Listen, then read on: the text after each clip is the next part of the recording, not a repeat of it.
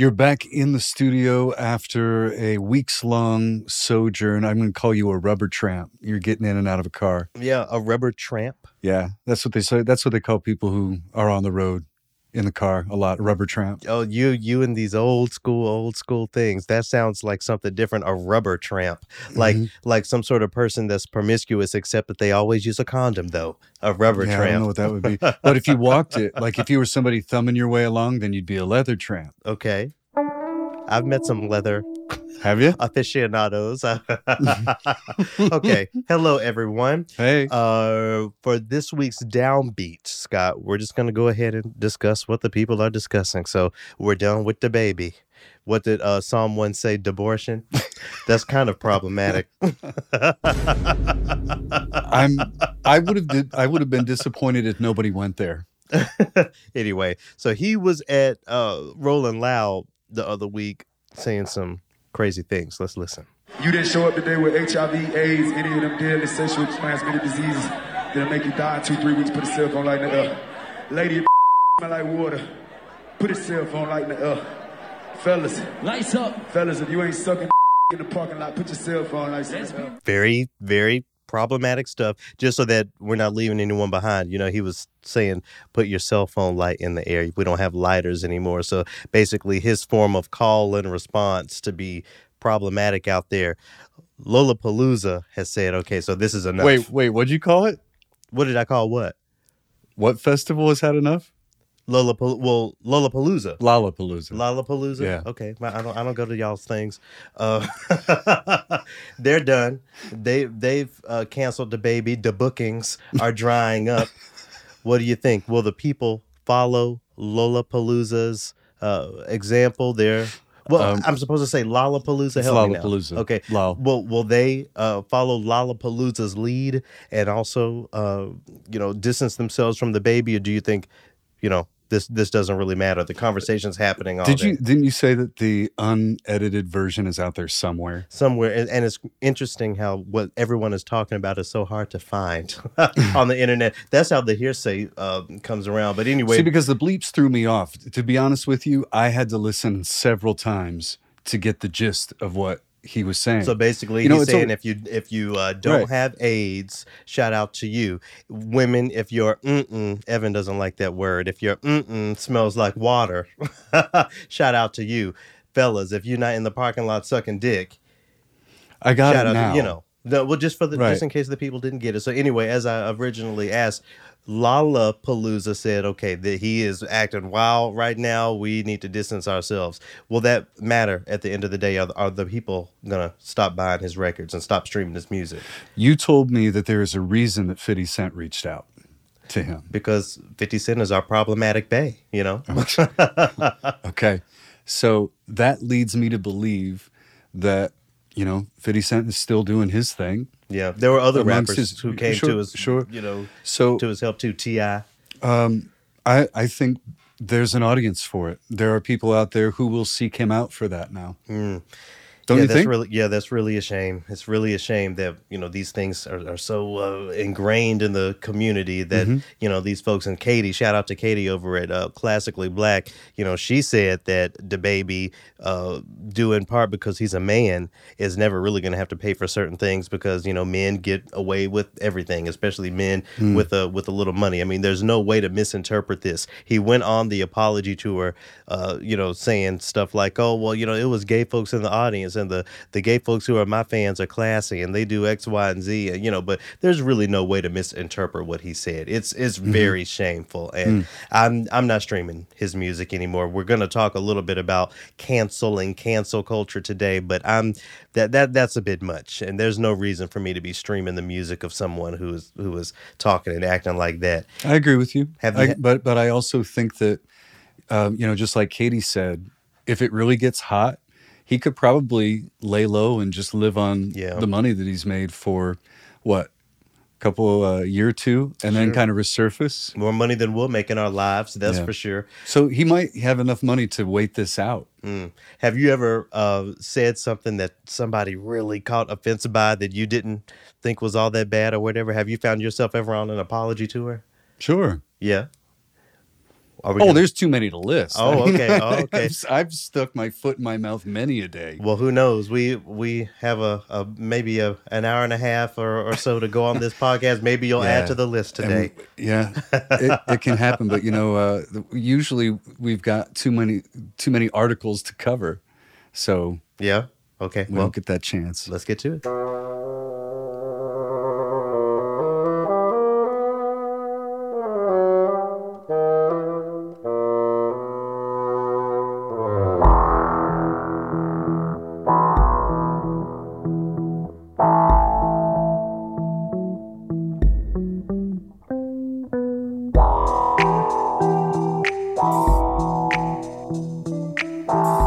I'm Garrett McQueen. I'm Scott Blankenship.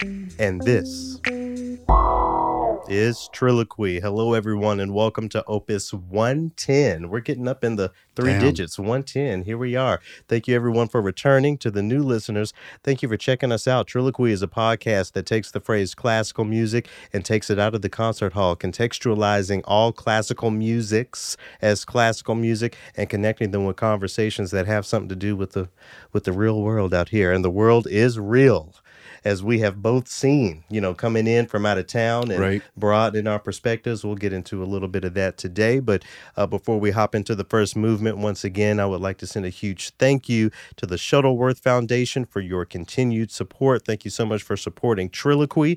Also to the Lakes Area Music Festival. I had the pleasure of going up to Brainerd, Minnesota, spending the night in Nisswa, Minnesota at a beautiful cabin resort. It looked nice. Yeah. Giving it up to the audiences up there, doing my normal spiel, preaching to the people. I'll give a little sample of that in the fourth movement today, in the final movement. And I also want to just send a shout out to Paula, who sent me a very nice note. Thank you so much for tuning in. And I know there are lots of different types of people who listen to this podcast, so it's great to get a shout out from the world of academia.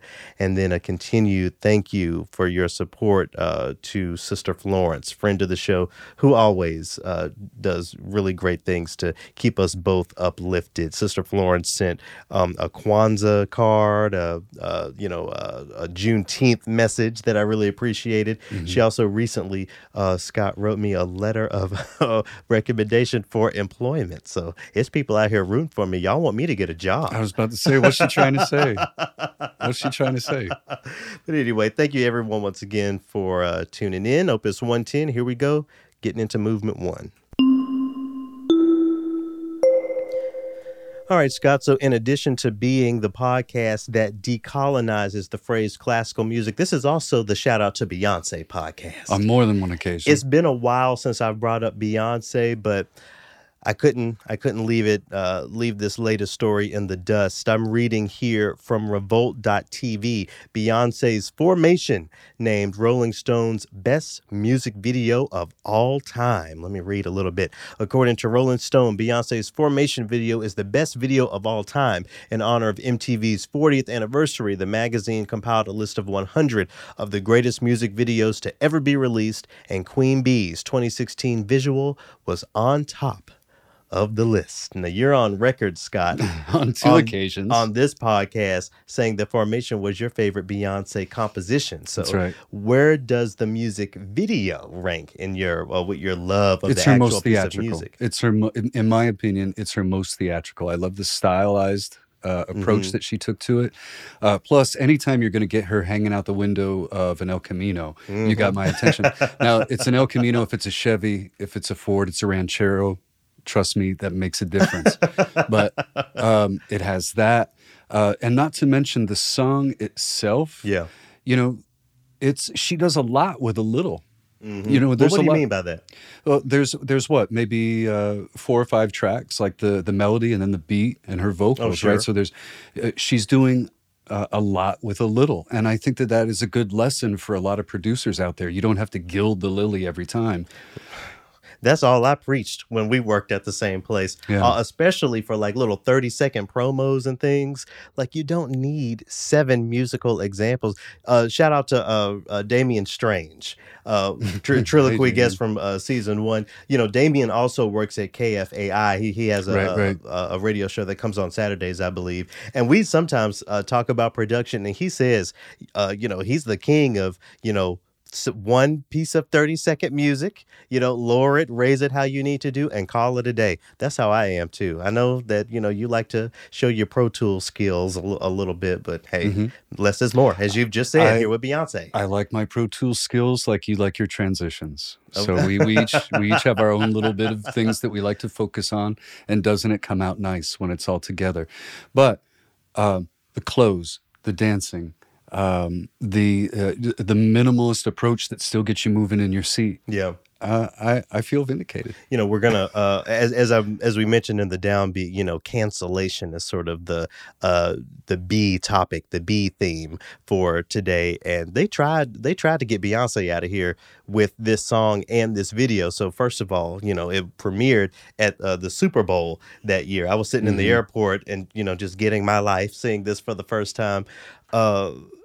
The people, the dancers dressed up as Black Panthers and the very pro-Black imagery, that really shook a lot of people. And then, of course, when the video comes out, Beyonce is, you know, in New Orleans laying on top of a police car that's being flooded out and all that sort of thing. You have a child dancer in front of a row of police officers in riot gear, and they're putting up their hands. So, you know, the images, the political messages are very, you know, clear and artistically done. Do you, you know, what are your thoughts on that? It seems like, you know, that if anything pushed the, you know, far right fans away, it must have been this video. But still, you know, Rolling Stone says shout out to you. Thanks, Rolling Stone. It's been a long time since I've watched the Super Bowl halftime performance one, so I have to go back and revisit that. But like I said, just, you know, I've said so many times that I have a theater background, and I appreciate the attention that she puts on stylizing her sets and getting her shots set up. Yeah, I appreciate exactly the way she wants them. So a big sharp to Beyonce this week, as always. I think we've shared a little bit of formation on Triloquy before, but, you know, it's also the 1-year anniversary of Black is King. That's, you know, another visual spectacle. I invite you, Scott, to revisit it. I watched it again today, and there was stuff that I had forgotten about, and, you know, just how incredibly theatrical, as you said, this is. And I don't know, maybe it could be considered some sort of very contemporary opera or something, if you want to think about it that way. You know, the way that the story is placed with the different songs. Anyway, so in honor of Beyonce and 1-year anniversary of Black is King, I wanted to share a little bit of the beginning of the section of Black is King that highlights the song Mood Forever. It starts with this really incredible violin solo, Beyonce waking up to live orchestral music, and ode to what's that movie, Coming to America. You know, he has the orchestra up there, so kind of giving us that feeling and getting us into the groove of Beyonce. So here's a little bit of Mood Forever. Shout out and congratulations to Beyonce.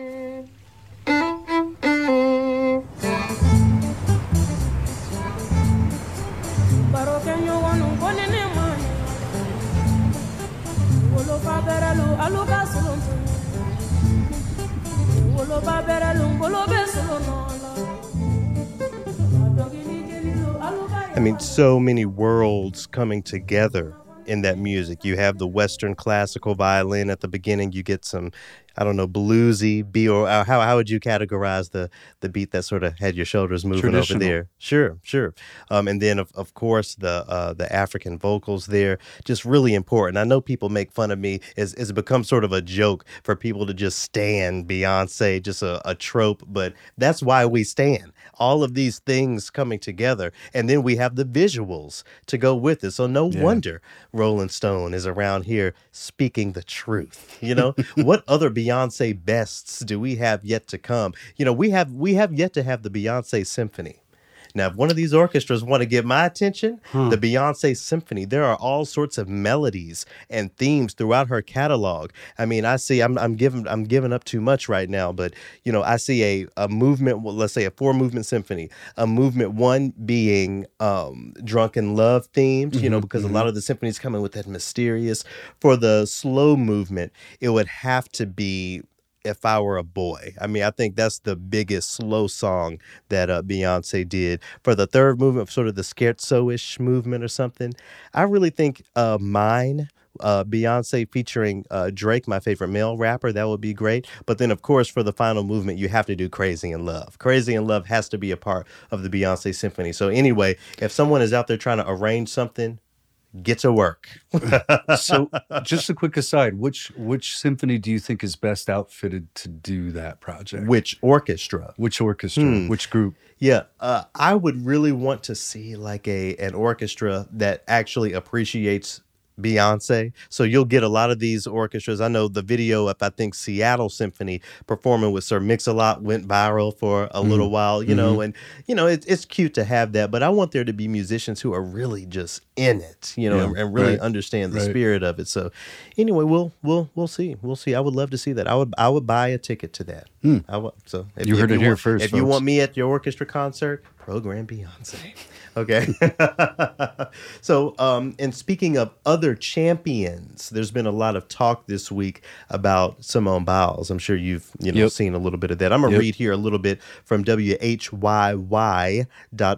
Simone Biles' decision to prioritize her mental health, a sign of American culture shift. The decision by Simone Biles, the greatest gymnast of all time, another greatest of all time, to withdraw from the U.S. Olympic team competition to prioritize her mental health drew criticism, but also massive praise. Her decision is not the first of its kind. Weeks ago, tennis superstar Naomi Osaka withdrew from the Australian Open, in part to avoid the social anxiety she experiences when forced to speak with reporters. And of course, Naomi Osaka ended up lighting the Olympic torch, which really was a moment. Like, for a black person who is also Japanese to represent Japan in that way, that was huge. That was huge for me. And I've I've been keeping the Olympics at arm's length because of all of the, folks not allowed to participate because of marijuana and different things. But that was a moment. So the first thing I want to say about this, I curate my social media very well. So it is a lot of dialogue and discourse that I just do not see on my timeline. So learning that people were critical of Simone Biles for prioritizing her mental health is something that I only saw through people complaining about it, like people posting, I can't believe there are people out here saying such and such about Simone and da-da-da. So I didn't know that was a part of the thing. What do you think about the critique of prioritizing mental health? It seems like it just goes against the tradition of good old American employees. Do your job no matter what, Yep. It sure does sound like that. And I can't help but think if what was it, Phelps, who was the big swimmer from a few years ago? Yeah. If he did something similar, I don't think that he would have met the same sort of pushback. And why is that? Because he's a white male and he would get more leeway. So Simone basically said that she was stressed to the point of not knowing how she was oriented in the air. Yeah. Yeah. And when you do things like she that does, are superhuman, you could break your neck. You need to know if you're upside down or not. Right. And you need to know when to stick your leg back out. So yeah, let me give her a sharp real quick before I forget. A part of the conversation that I don't see enough of is the pressure she is under as a black woman. And people are talking about that, but we don't really contextualize it. Right. As a black woman, and I think someone actually wrote this, being the greatest is not enough, because every time you slip or every time your performance isn't just perfect, there are people there to highlight that. Exactly. One of the local, I'm not even going to shout them out. I don't want to say their name, but one of the local news affiliates, we were sitting at the bar. So let me back up. Me and Del were sitting at the bar, and they had the Olympics on, and Simone Biles did, I don't know what the Olympic sports are called, but when they run and flip over the platform, and do that. She had 2 runs at it. The first one, she kind of slipped up and landed a little bit off the mat. And then, you saw her sort of like just shaking it off, like an upset face, and went back and, of course, performed it perfectly because she's done it a cajillion times. So it's really about getting in that super focused moment. Anyway, the local news affiliate, when they're covering it, guess which take they put on the news? Yes. Which take? You guessed it. The one where she's fallen off the thing, where it's not quite perfect. So it's like the news outlets and the media can't wait to highlight Simone Biles not being perfect 100% of the time. So when you add being a Black woman to that, there are so many deep conversations when you talk about expectation of representation. That was one of my big arguments when I was on the radio. I'm under pressure as a Black person to make sure that I'm speaking to the Black folks. I'm not about to have Black people out here saying, "Oh, he just I don't want to say that C word, that COON word too much." But it would be really easy for that to be the dialogue if I'm there standing Haydn and Mozart when the city is burning down. Okay, so for Simone Biles, it's like she has to be great for all of the Black people because there are folks that see her slipping up going to be like, "Oh, well, you see, that's what it always comes to. This diversity, this and diversity that. All we care about is who's the best, and she's up here not doing her greatest." So when you have all of that in your ear, of course your mental health isn't right, so I say, shout out to her for prioritizing herself. Now, it's very different being an Olympic athlete than being someone who's punching the clock. What type of prioritizing mental health do you think we need to see for it to become a more regular thing in the workplace? It's one thing for Simone Biles to do it. Do we need to see company presidents prioritizing mental health or making statements to employees, to bodies of staff saying, "Look, take care of your mentals. If you're not there mentally, don't come to work. Take some time off." Do you think maybe that is the solution to switching the culture in this way?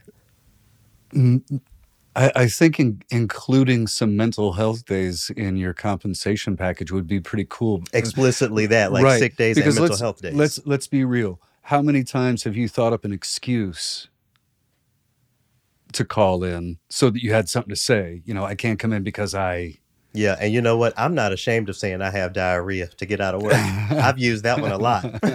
So that's what I'm saying. So what if you didn't have to do that? So what if you didn't have to remember that you told somebody that? Yeah. Right. Well, hell, I have the day off now, so the next time you come into work, "Hey, Garrett, everything dried up for you? All right?" I'll be like, "Yeah, sure." The one thing I won't do is lie on somebody's death. Somebody said my aunt died. No, don't do that. Don't do that. Or even people who may not have an aunt, just to say stuff like that.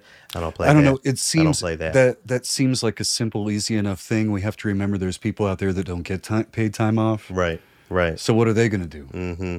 What's been your silliest call-in note or whatever? Can you remember one that was just complete bullshit that worked? You don't want to say on air. It's fine. I have my safe button ready. Go ahead. We'll loop back around. Give me a chance to think about. You have to think of it. I do. Right. Well, anyway, a huge shout out to Simone Biles. I am thinking about her. She has nothing else to prove. She has all of those medals. She's already proved that she's the world's greatest. So what if she's taking mental health days? And I think more of us need to, decolonize our mind. Again, shout out to John from last week. Decolonize our mind, free our minds to the idea that it is okay to take a mental health day. There is nothing wrong with that. And I hope more workplaces and professional spaces will get us there. I mean, especially in music. If you're any type of musician, you can't really give it if your mentals aren't right. Classical is probably the easiest one to fake it in. And kind of like somebody coming in to fill in for a soloist at the last minute and getting the career-making concert there. Yeah. Shout out to Suni. Right here in St. Paul, a gold medalist. Oh, yeah. She's getting a lot of attention now. Yeah. She's going to get a parade. Yeah, representing the Hmong community here in Minnesota. Yeah. I also wanted to bring up while we're talking about the Olympics, I didn't pull up the article, but one of the athletes protested the national anthem with an X. Did you see that? I didn't. Yeah, I'll read a little bit from here. The International Olympics Committee is reviewing a gesture made by a U.S. athlete after winning the silver medal for a potential violation of their ban against protests. Raven Saunders put her wrist together to make an X after her second place victory in the shot put event. The 25-year-old later tweeted about the subsequent controversy. I'll link that, but that's what I mean, Scott, when I talk about being the best isn't even enough. She's gotten a silver medal in shot put, a global star at this point, but there's still a rock to throw at her, a rule against protests. This is, Dell shits on the IOC all day, every day. Like every turn, he's pointing out how this is their issue. But, it's getting to the point where it's hard, Scott, to really, and I'll speak for myself only, it's getting hard to really support the Olympics as an American because of all of the American bullshit. If there were an Afro-America that could be represented, I feel like that would be different. But how can an athlete, certainly a black athlete, and most certainly a black woman athlete, stand there with an American, the so-called national anthem played, and just stand there with pride, understanding, first of all, the problems of the anthem itself historically, and then, everything that America is continuing to do today. So you mean to tell me that the IOC says it is just wrong for folks to respond to that in a silent way? It's not like she stole the mic and got on a rant. I'm tired. I like seeing the competition. I like rooting for individuals. There's a black tennis player who's at the Olympics, but all of the stuff in between just makes me, again, just change the channel and think about something else. It's hard. It's rough. I've never been one to watch the Olympics either. I never really got. No, but also keep in mind that they're talented athletes that have been programmed to believe that this was the goal. Yeah. From a young age, that you want to get into that spot where every single part of you is being critiqued. And it sounds like the road to an orchestra.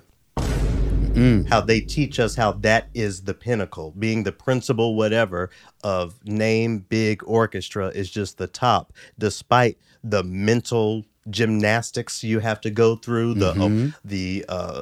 It's rough. It's ghetto out here in classical music. But anyway, to close out this little Olympic section, let me give another sharp. I wanted to pass a sharp to Oksana Chusovitina, a 46-year-old gymnast who is retiring from the Olympics this year. I'm reading here from CBSNews.com talking about how she got a standing ovation after competing in her 8th Olympic Games. Damn, 46 years old. I mean, flipping. I'm sitting here thinking, oh, my knees. Yeah. Mm-hmm. Oh, man. So anyway, another woman who is going beyond the odds when it comes to age and really, doing that thing. I wanted to shout her out because she reminds me of like the pride that some of these folks can have in representing their countries at the Olympics. I think about, I've mentioned all the time the Bahamians that have gone to the Olympics, and with my connections down there, when one of them medal, I really feel like the pride that everyone in that country must be feeling, and they have no reason to stand on the podium and put their wrists in an X because they live in a country that, despite the problems of that country and any country, really celebrates black folks and blackness. So anyway, I wanted to round this out. Oksana represents Uzbekistan, has represented Uzbekistan this year. So I went down a path to find some Uzbekistani classical music. And I found a tune here that I will put in the description. Everything is in a Cyrillic sort of language here. I thought I pulled one up that had some more details. The artist here is Turgan Alimatov.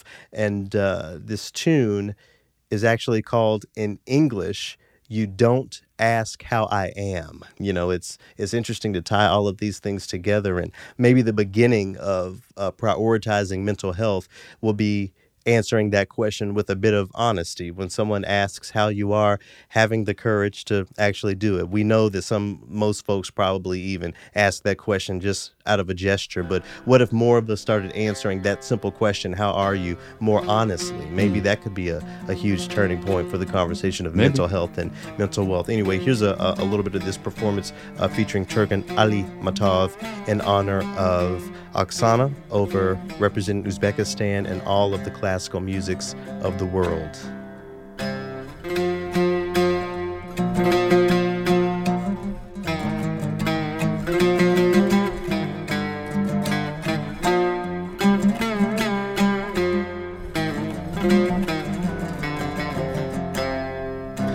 When we talk about diversifying programming and then maybe what some audiences may be a little bit afraid of or whatever, there's nothing offensive about that. And that is very much classical music, not a Western European one, but a sound that has to become more regular in our rotations. I would love to hear something like that live, maybe even with an orchestra, you know?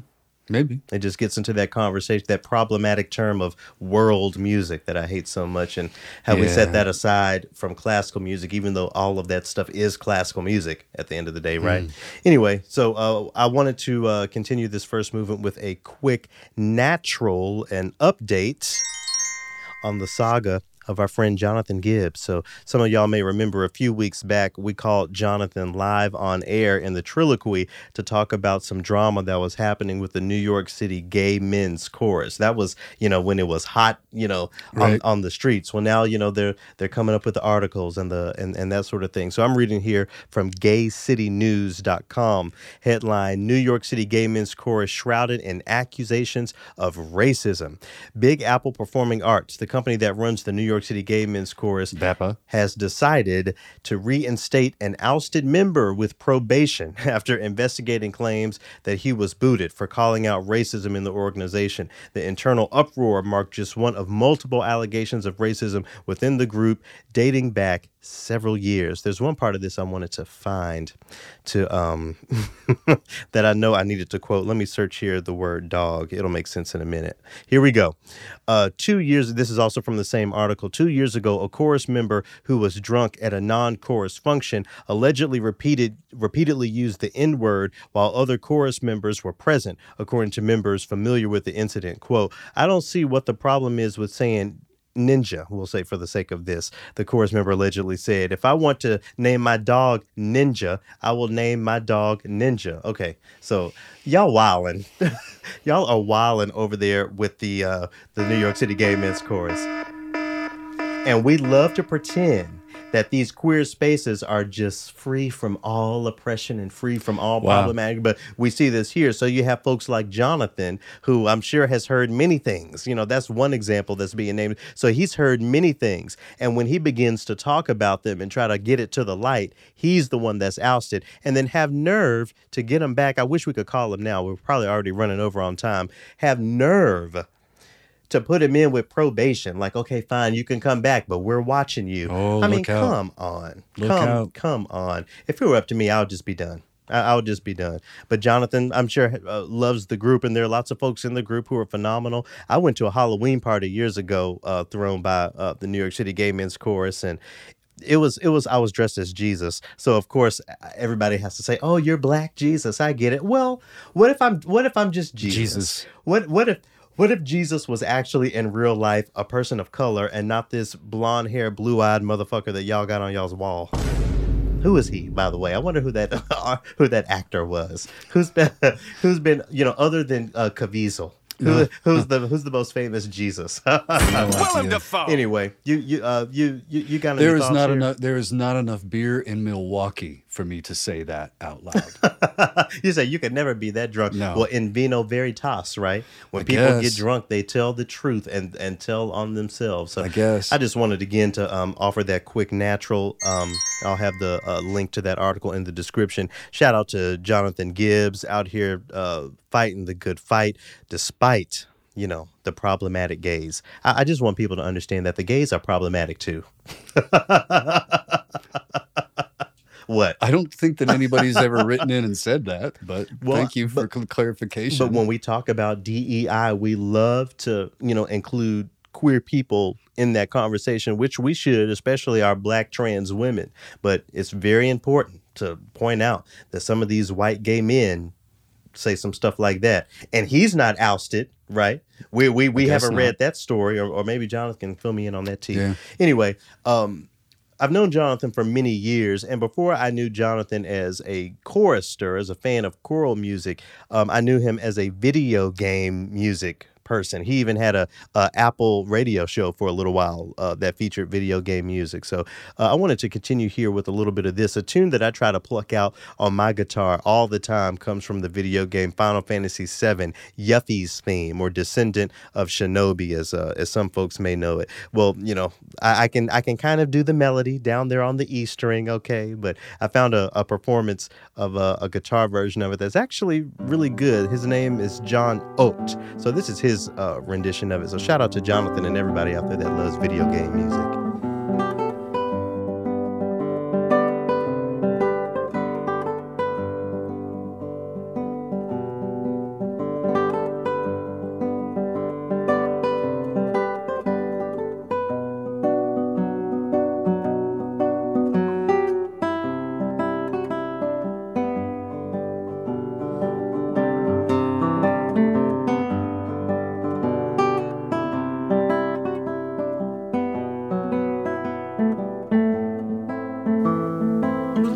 What you think of that? What you think of that? I think the finger style is very good, but he's also having fun with it, you know, kind of bopping around. I never would have placed that as video game music. It just sounds like some contemporary finger style, but it's really cool to watch this video because you can see the strings gently waving. Yeah. It's cool. Yeah. How's your guitar playing been? Have you been practicing much lately? I'm getting the calluses built with the metronome, I hope. I'm getting the calluses built back up with the metronome. Yeah, I have. And I'm getting the calluses built back up on the left hand because I've been playing a lot of flat wound and nylon string guitars, and you move from that back over to the steel string, and it shreds your ass up. Oh, I'm sure. I'm trying to get those calluses built back up. I keep playing around with the different things that I might start using my time with now that the world is open, and you know, once I get me a couple more little coins. I I played around with the idea of maybe getting into a martial art, you know, taking care of some of my COVID inactivity, not so much my weight, but I just don't want to be out of breath, you know, when I climb the stairs to the basement. I hear that. But sometimes I think maybe lessons. Like I'm done with bassoon lessons. I'm done with y'all have to tell me about playing the Mozart concerto. But you know, studying flute or maybe even studying guitar, I think would be really cool for me to take guitar lessons. Sure. He has the thing. John Oates. He doesn't use, and he wasn't using it in that video, but he doesn't have the step. He connects something to the guitar. Yeah, there's a little suction cup stand that sort of sits on your thigh. Yeah. And it's such a handsome instrument to play, I think, when you're really playing the guitar well. Anyway, shout out to video game music and all of that. Okay, so you have an accidental. Which accidental is this one getting for you this week? Going on over, this is a fa lat. Yeah.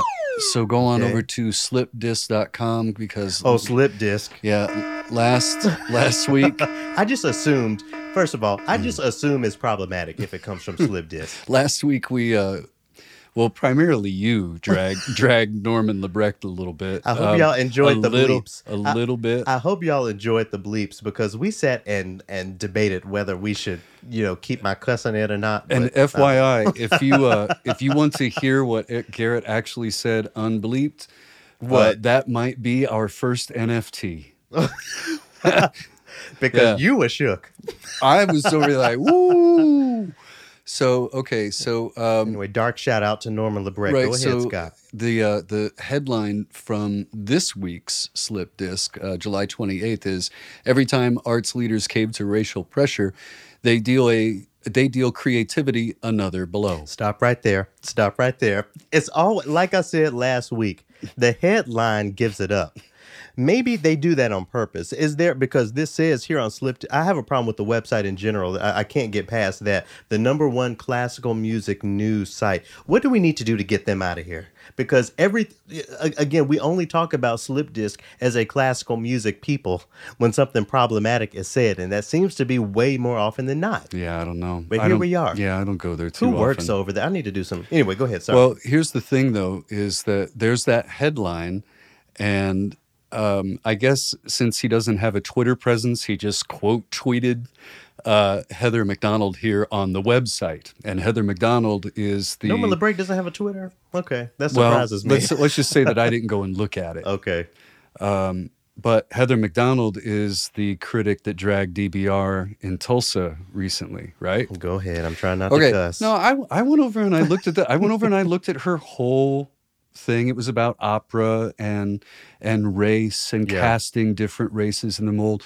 But what Uncle Norm highlighted here was the next step in imaginative emasculation is obvious. Only elder actors can play King Lear. Only hunchbacks can sing Rigoletto or play Richard III. Only fat people can play or sing Falstaff, since using stage makeup and bodysuits to transform non-old, non-handicapped, and non-fat actors into those roles represents ageism, fat shaming, and ableism. Okay, so, and certainly no straight actor will ever be able to play a gay or trans character. So it goes on to say, ultimately, therefore, it's theater itself may have to be segregated, since to claim that a white audience can identify with a black theme work is a more subtle form of cultural appropriation. I don't know what she is talking about. I'm working hard not to be problematic right now. I do not know what she is talking about there. It's since the 1990s, people have been working on the race issue in Shakespeare's work in particular. But just to make sure everybody understands, basically what she's saying is cancel culture and wokeness has gotten so out of control that we can't do nothing on stage anymore. That's what she's alleging, basically.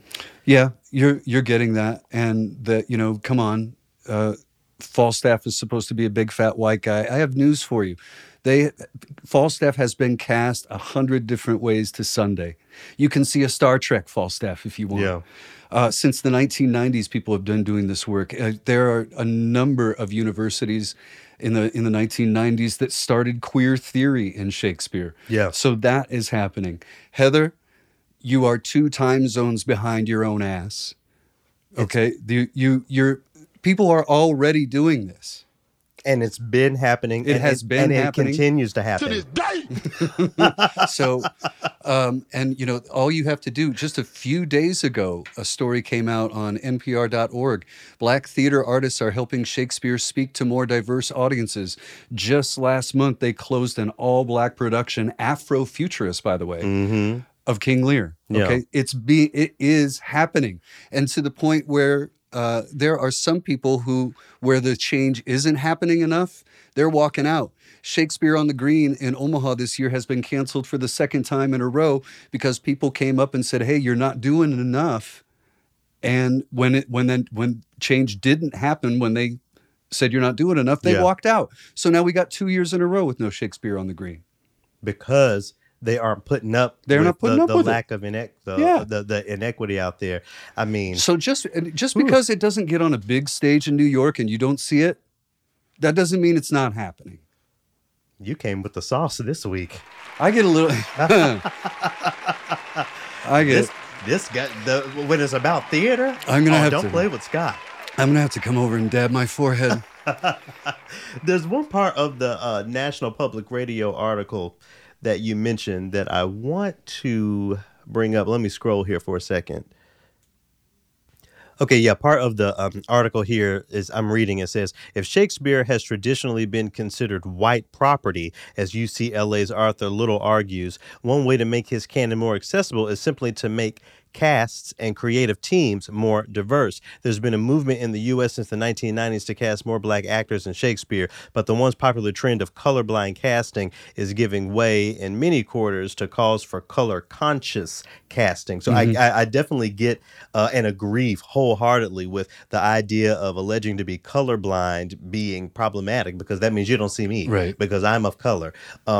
But I do think, I have to kind of push back on the idea that all we need to do is get Shakespeare looking black. I want to check out the Afrofuturist King Lear, and it's available. You can stream it online. Yeah, so I'm going to look at it this week. But and I have this, I ask this question a lot when it comes to opera as well. Like, is an all black Magic Flute by Mozart going to be the thing that gets the black people in there. There will be more black folks there, but it has to be more than just the casting. It has to be the sets and the setting and the costumes, and I think even the language to an extent, because again, Magic Flute is one of those operas that Mozart said sing in the language of the people or whatever. So I feel like it's just more than the casting. I'm not sure if, changing the language. I think you're going to get some pushback from white and black actors about that are serious about Shakespeare. Yeah, but the question becomes, unless you are a theater outlet, a theater venue or troupe that focuses on the classics, consider not doing the Shakespeare then. That's all I'm saying. Shakespeare is great. I love Titus Andronicus. I live, when the black character in that play, I think the character's name is Aaron, is fucking over Titus, cutting off his hand and kills his two sons. Like, I live. I love the drama of that. I'm not saying that Shakespeare is bad. Shakespeare is really great. It's historic. And there are other plays. I'm never going to get off that point to where there is so much literature out there. Why not platform one of the folks who are alive, one of the playwrights that are here, to see their contemporary vision of theater manifested, realized? I'm never going to get off that point. The other week you were talking about they getting high and doing Shakespeare. I mean, the theater people and you come from the theater world. Is Shakespeare just the Beethoven? Is he the person that's just not going to go away? It's always going to be someone who feels like it has to be repeated once again. For some people. Myself and the people that I hung around with, we didn't go to any of the classics productions because we were much more interested in what David Mamet and people like Sam Shepard were writing, the more contemporary stuff. I was trying to think of an iambic pentameter response to you real quick. I'm tired of seeing the same old da-da-da-da-da, whatever. Anyway, I'll come back next week. Maybe I'll think of something. So anyway, well, we'll have all of that. Shout out to, is there anybody we're shouting out here? Who did the Afrofuturist King Lear? Shout out to y'all. I'm going to put that on the it's a group in St. Louis. Oh, group in St. Louis. Yeah. And we on our road trips, we passed through St. Louis. I went to stop and see my sister and her kids, but Dill had never been to the Arch, so it was kind of cool to take him there to see it for the first time and all that. A lot of stuff going on in St. Louis. The Opera Theater of St. Louis is doing some really fantastic things.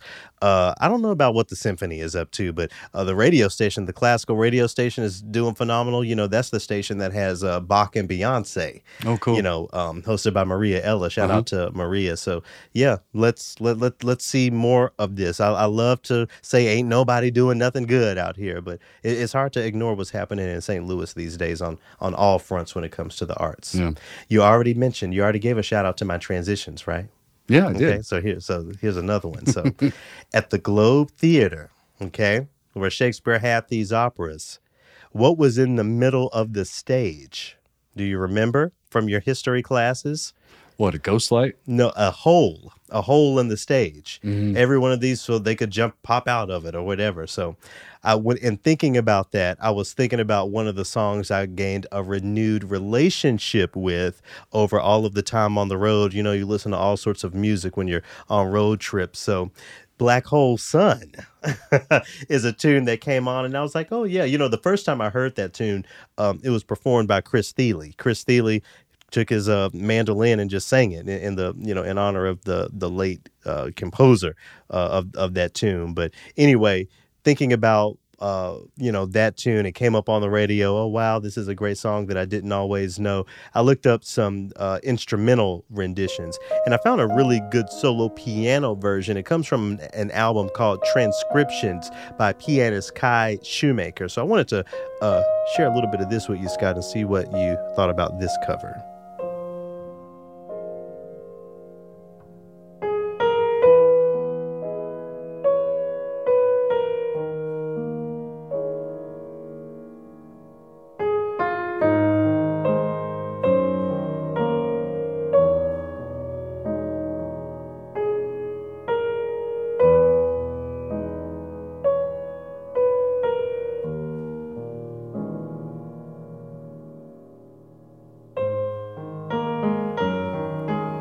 What you think? Do you think Kai Shoemaker does the composition justice? All right. Sparse. Yeah. You love all of the space and music. You know, you love that breathing. I do. As I was listening to it, and he really gets into it later on in the recording. I'll put it on the Triloquy tracks for y'all to listen to. I think of music like that as where we can go in our pedagogy. It's not like it, you know, he has two fingers on the keyboard just doing nothing. There's technique and theory that you need to use to even play that. I mean, I would certainly love to hear that on classical radio. I think that would be very refreshing. And even the guitar version's an alternate tuning too. I think it might just be drop D. Okay. Well, anyway, that song came up on Del and I's road trip, and I think it's cool to think about what the future could look like when we, again, have this vision of American classical music. That is an American classic, most certainly, and a transcription of it that's a little friendlier for the more traditional audiences. Solo piano can't hurt. Can't hurt to include that. So if you're out there programming music, or especially for a radio station, look up the album Transcriptions by Kai Shoemaker. I want some of y'all to start playing this music so more of us can start caring about what y'all be doing up here at these public radio stations. But anyway, we are in the second movement where Scott and I are going to take the second ending. We take a piece of music that we repeated over and over and over again. And here in discussion, we're finally taking the second ending and talking about why we repeated it so much. So we were talking again, you know, Scott, about being on the road and listening to a lot of music. So I gave Del at one point, you know, in middle of nowhere. I shouldn't say that, not in middle of nowhere, but non-big city Iowa, going down those straight paths that just seem to go forever. I'm in the car taking a nap as he's driving, and I wake up because there's some music that I'm hearing that grabbed my attention. And the longer the tune is playing, Del is singing along, so he obviously knows the song, but I had never heard it before, so I'm sure I can't be the only one for whom this tune is new. So I'm gonna share a little bit of it. Old man, look at my life. I'm a lot like you were.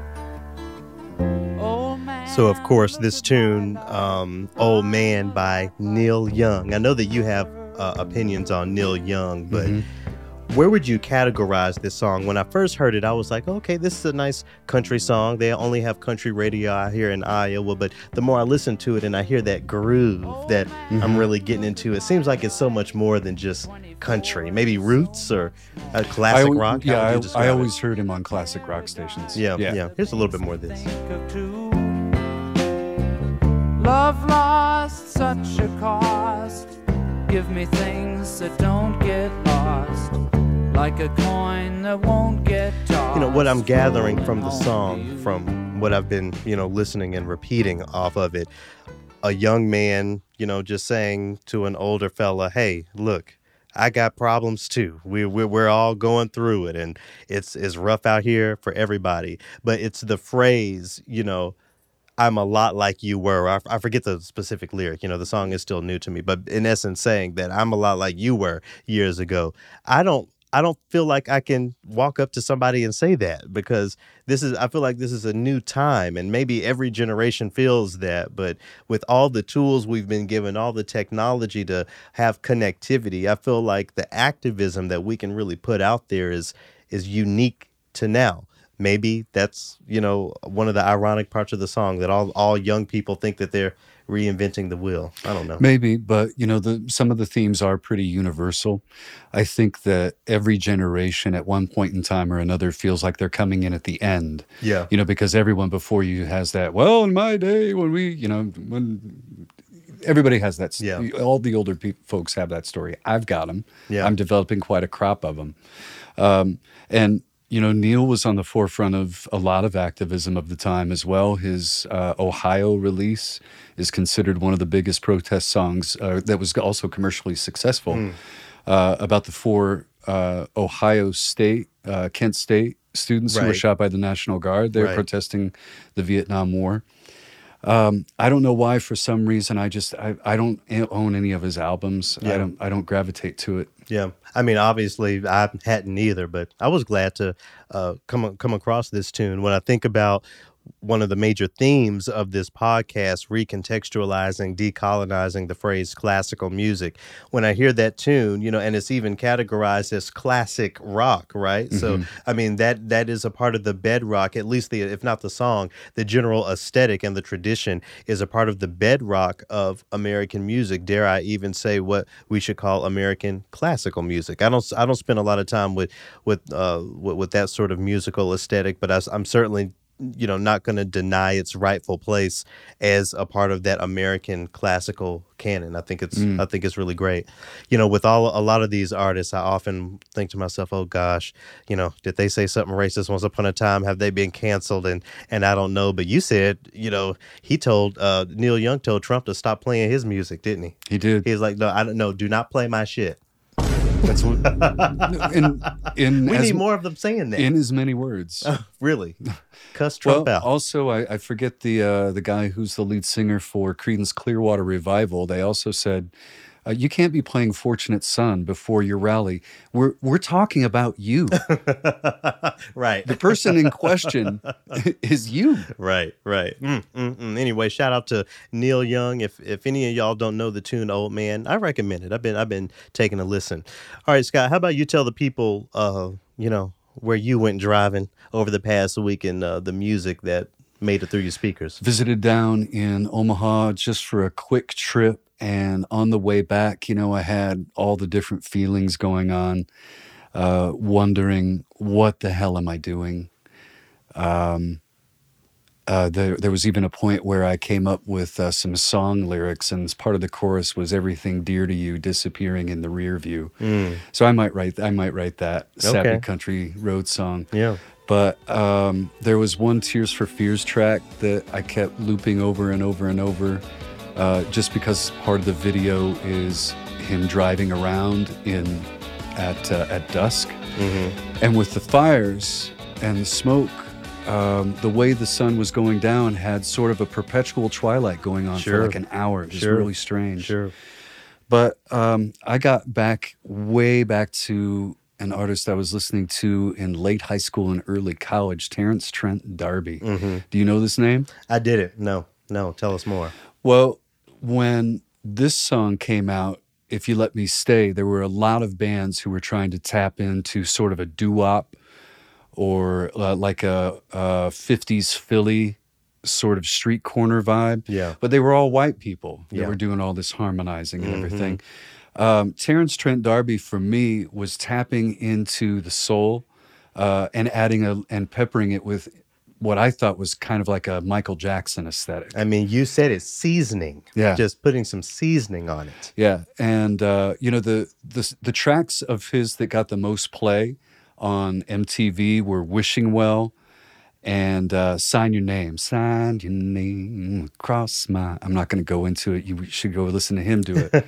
But If You Let Me Stay was sort of like a slide-in entrance for Terrence Trent D'Arby, if you ask me. Yeah, I love the opening of this. You know how I am about openings. Let's listen a little bit. Sweetheart, listen. I know the last. That piano wasn't playing.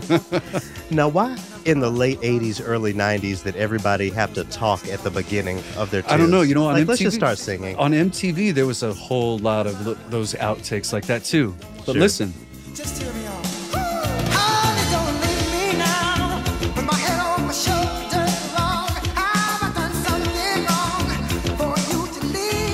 That bass.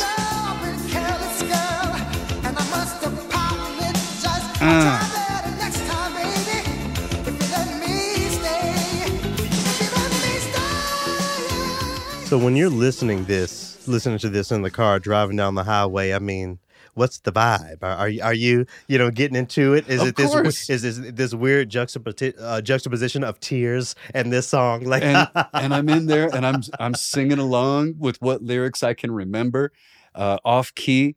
I'm scooting in my seat. And Radar is in the back seat, like just like, dude, I'm trying to get some sleep. Yeah, that's Radar. I'm not gonna get any naps with this going on. But that's cool. I mean, talk to me more. And, of course, you went back home to Omaha. Talk to me more about how this artist's music was formative to some era of Scott Blankenship's life? Yeah. I just remember when it came out and buying it and listen. Back then, we listened to the whole thing front to back. Yeah. Rather than the whole album. Yeah. Right. And there was so many tracks on it that were poignant.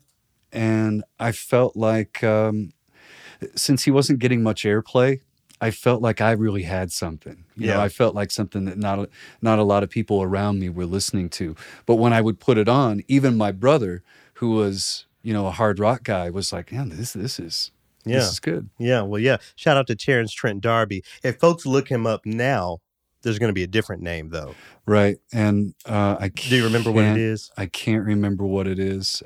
Let's look real quick. Now, if I'm saying it right, the name is Sananda Maitreya. Yeah, I wonder what that's about. Is this artist trans? Am I disrespecting with pronouns right now? We'll have to do some more research, maybe. I suppose.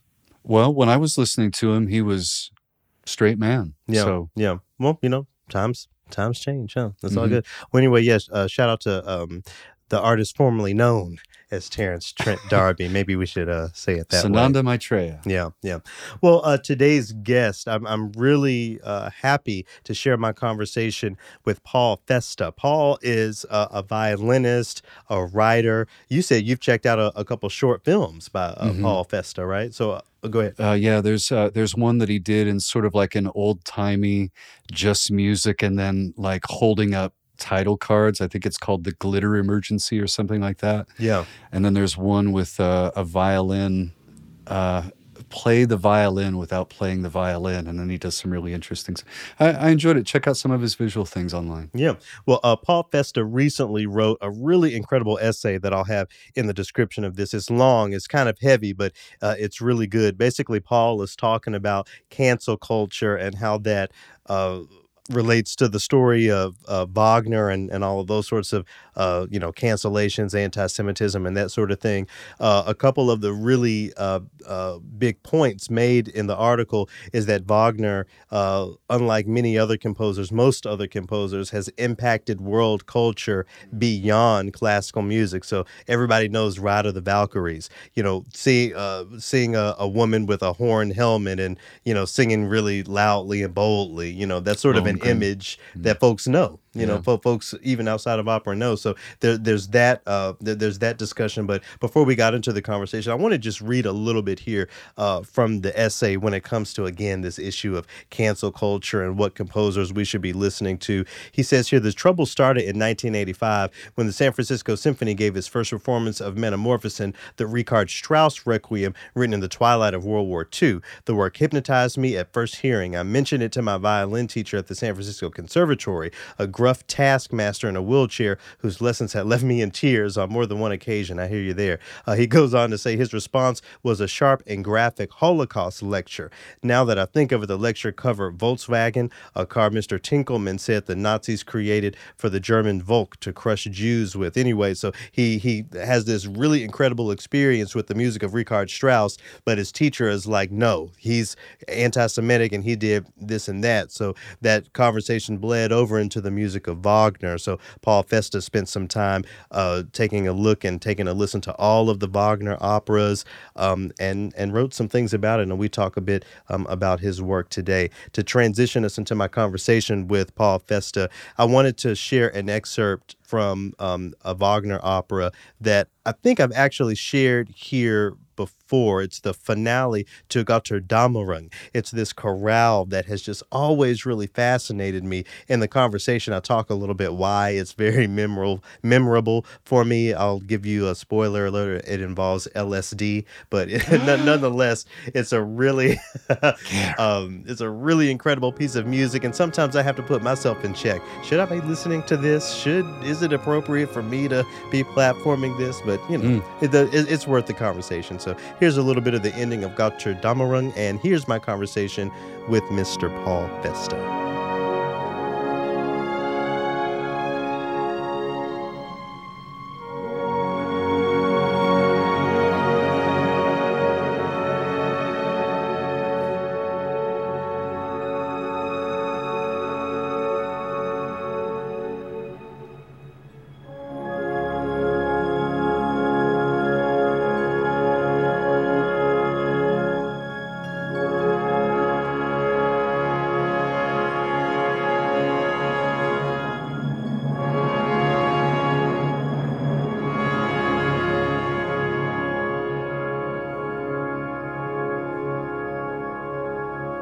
I sort of had this conversation at 15 and then put it aside.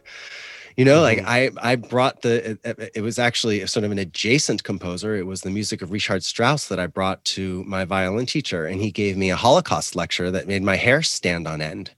And, you know, it was really something that I felt that I realized that I couldn't let go of Strauss. And I had an elderly mentor in my life who was an old reporter.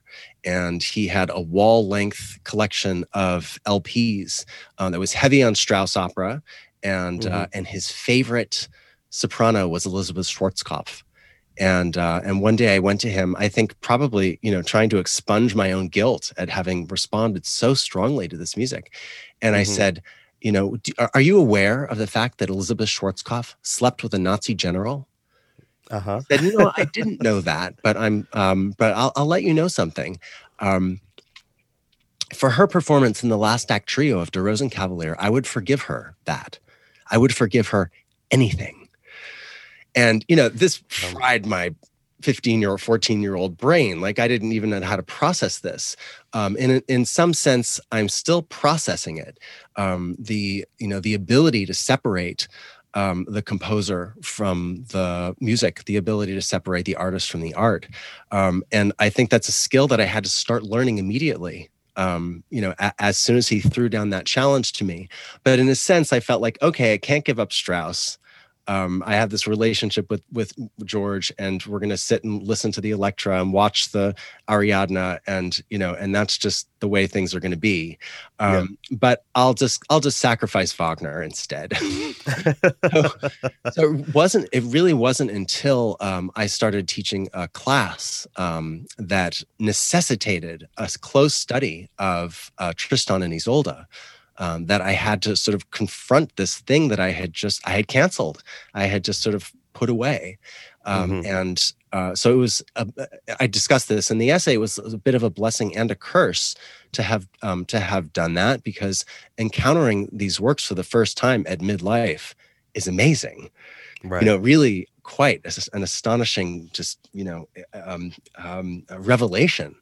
And when you're ready, you know, to hit it.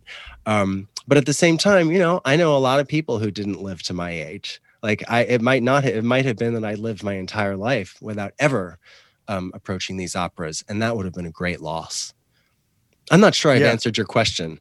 No, absolutely. You know, and speaking of great loss, you know, in this world where, especially in the arts sector, DEI and race and all of those things the discourse on that has been heightened. I really appreciate it that you found a way to incorporate W.E.B. Du Bois into this essay. You know, you end with one of his quotes where he says, in essence, no human being, white or black, can afford not to know these operas if he would know life.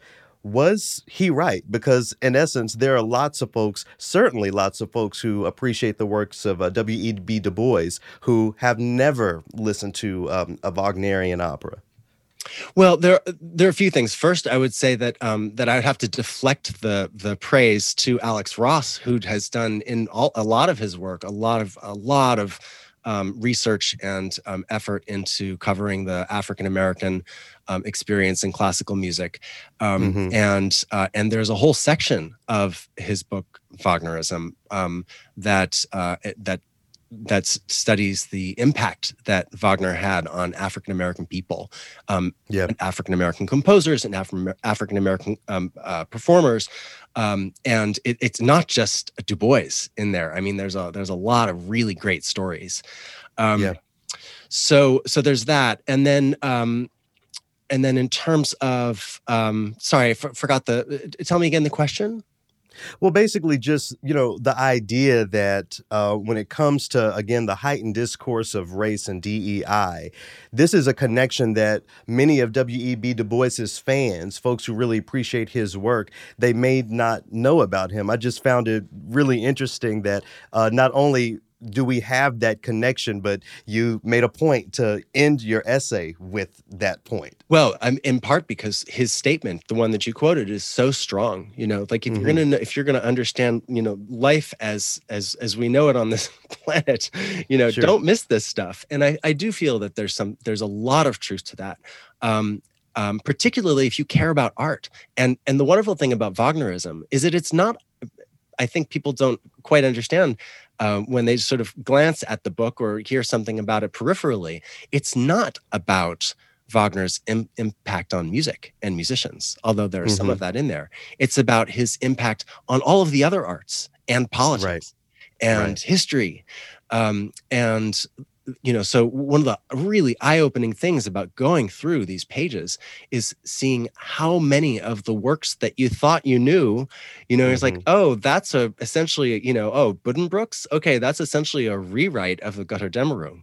I didn't, you know, well, whoops, I didn't know the Götterdämmerung, so that went right over my head. And you start seeing that over and over and over and over and over again. So even if you don't buy the full breadth of what Du Bois has said about, you know, what if you're going to know life, you've got to know Wagner. If you're going to know the artwork that was produced in Europe and the United States between, you know, the 1860s and 1910, you'd really, and beyond, you'd really, you know, you're missing a lot. You're missing if you're going to read Joyce. I had no idea. I know Joyce scholars who sort of, when I mentioned Wagner, they said, oh, Joyce had no interest in Wagner. He had a tremendous interest in Wagner. And there are hundreds and hundreds of references to the operas in Finnegan's Wake and Portrait of the Artist and through all of his works. Yeah, I feel like there's an argument, you know, as I was reading your essay again, I couldn't help but to think about the idea that grace is given to Wagner, even in the, you know, most critical of circles, that isn't given to other folks, you know, sticking with, you know, again, the idea of race and all of these intersections. If we mention the fact, if many of us mention the fact that, for example, Louis Farrakhan is an incredible violinist who has, you know, performed all of the great works, anti-Semitism is thrown into that conversation far more violently, or at least from my perspective, than it is if we talk about the beautiful violin writing of Wagner. Why do you think, again, in the most critical of spaces, Wagner is still given more grace than others, specifically when it comes to, you know, touching on the issue of anti-Semitism in music? I'm not quite sure I buy the idea that Wagner's anti-Semitism isn't front and center. I mean, we wrestle with, you know, we wrestle with it. It is, we hate, you know, Bernstein said, I hate Wagner, but I hate him on my knees, you know, like, and he wasn't the only one to have to confront this horrible contradiction that the maker of this exquisite artwork was kind of a shitty guy, you know, I mean, like a really, really bad guy, in terms of his ideology, in terms of his race hatred. You know, it's, I'm unaware. I mean, I knew that Farrakhan played the violin. I've never heard him.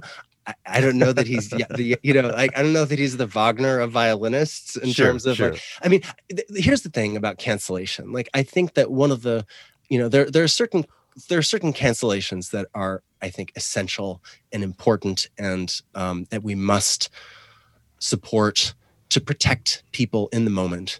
You know, if there's a conductor and he is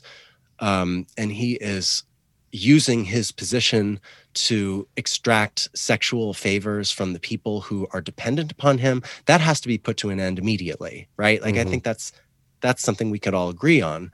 Right. If there's a composer who's been dead for 150 years and his music is life-changing and has affected everything that's come after, and when I listen to it, I find myself transported to places that virtually no other composer can go. He's that powerful. Then we have to start thinking in terms of cancellation about self-harm. How much are we harming ourselves by turning away from it? I don't know how much I would harm myself by never listening to the Kreutzer Sonata as performed by Louis Farrakhan. That's, you know, like, that's what would be my only response to that comparison. What more people are beginning to call the Bridge Tower Sonata, for the record, in my experience. And oh, awesome. So, you know, yes. Yeah. we've touched on the way Wagner's music has, impacted culture well beyond opera houses and concert halls.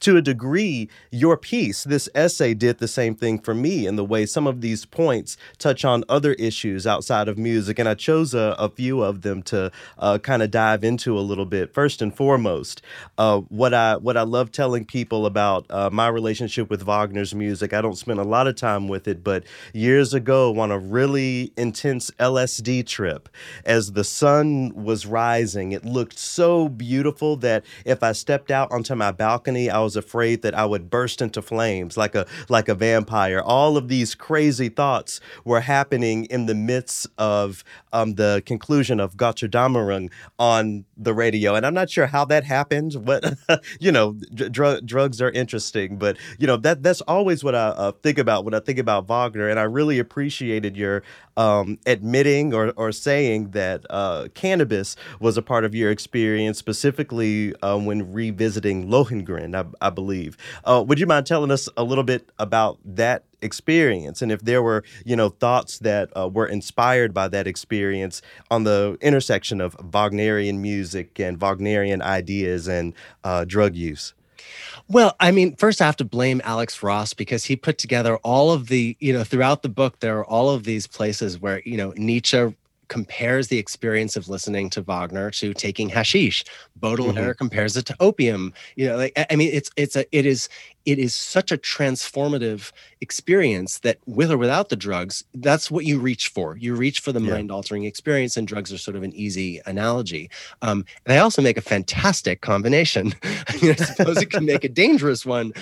Sure. But yeah, no, I thought, okay, well, I'm gonna take eat some hash, and then listen to, and then take in the Lohengrin. And one of the things that that cannabis does is that it plays with your perception of time. And that also happens to be what Wagner is doing in the prelude to Lohengrin. It is so distended. It is so expanded over. He takes a phrase and the note values are so long, and you finally get to the end of it and you think that the prelude must be over, but then another voice comes in, and you realize that you are at the beginning of a contrapuntal, like some kind of a fugue. And then you get a sense of space expanding really dramatically, and you start thinking the kind of things that I think when I listen to Messiaen. I talk about this in the, whose entire oeuvre is about time, the quartet for the end of time, praise for the eternity of Jesus, all these things about the way that divinity and mortality contrast in our experiences of time.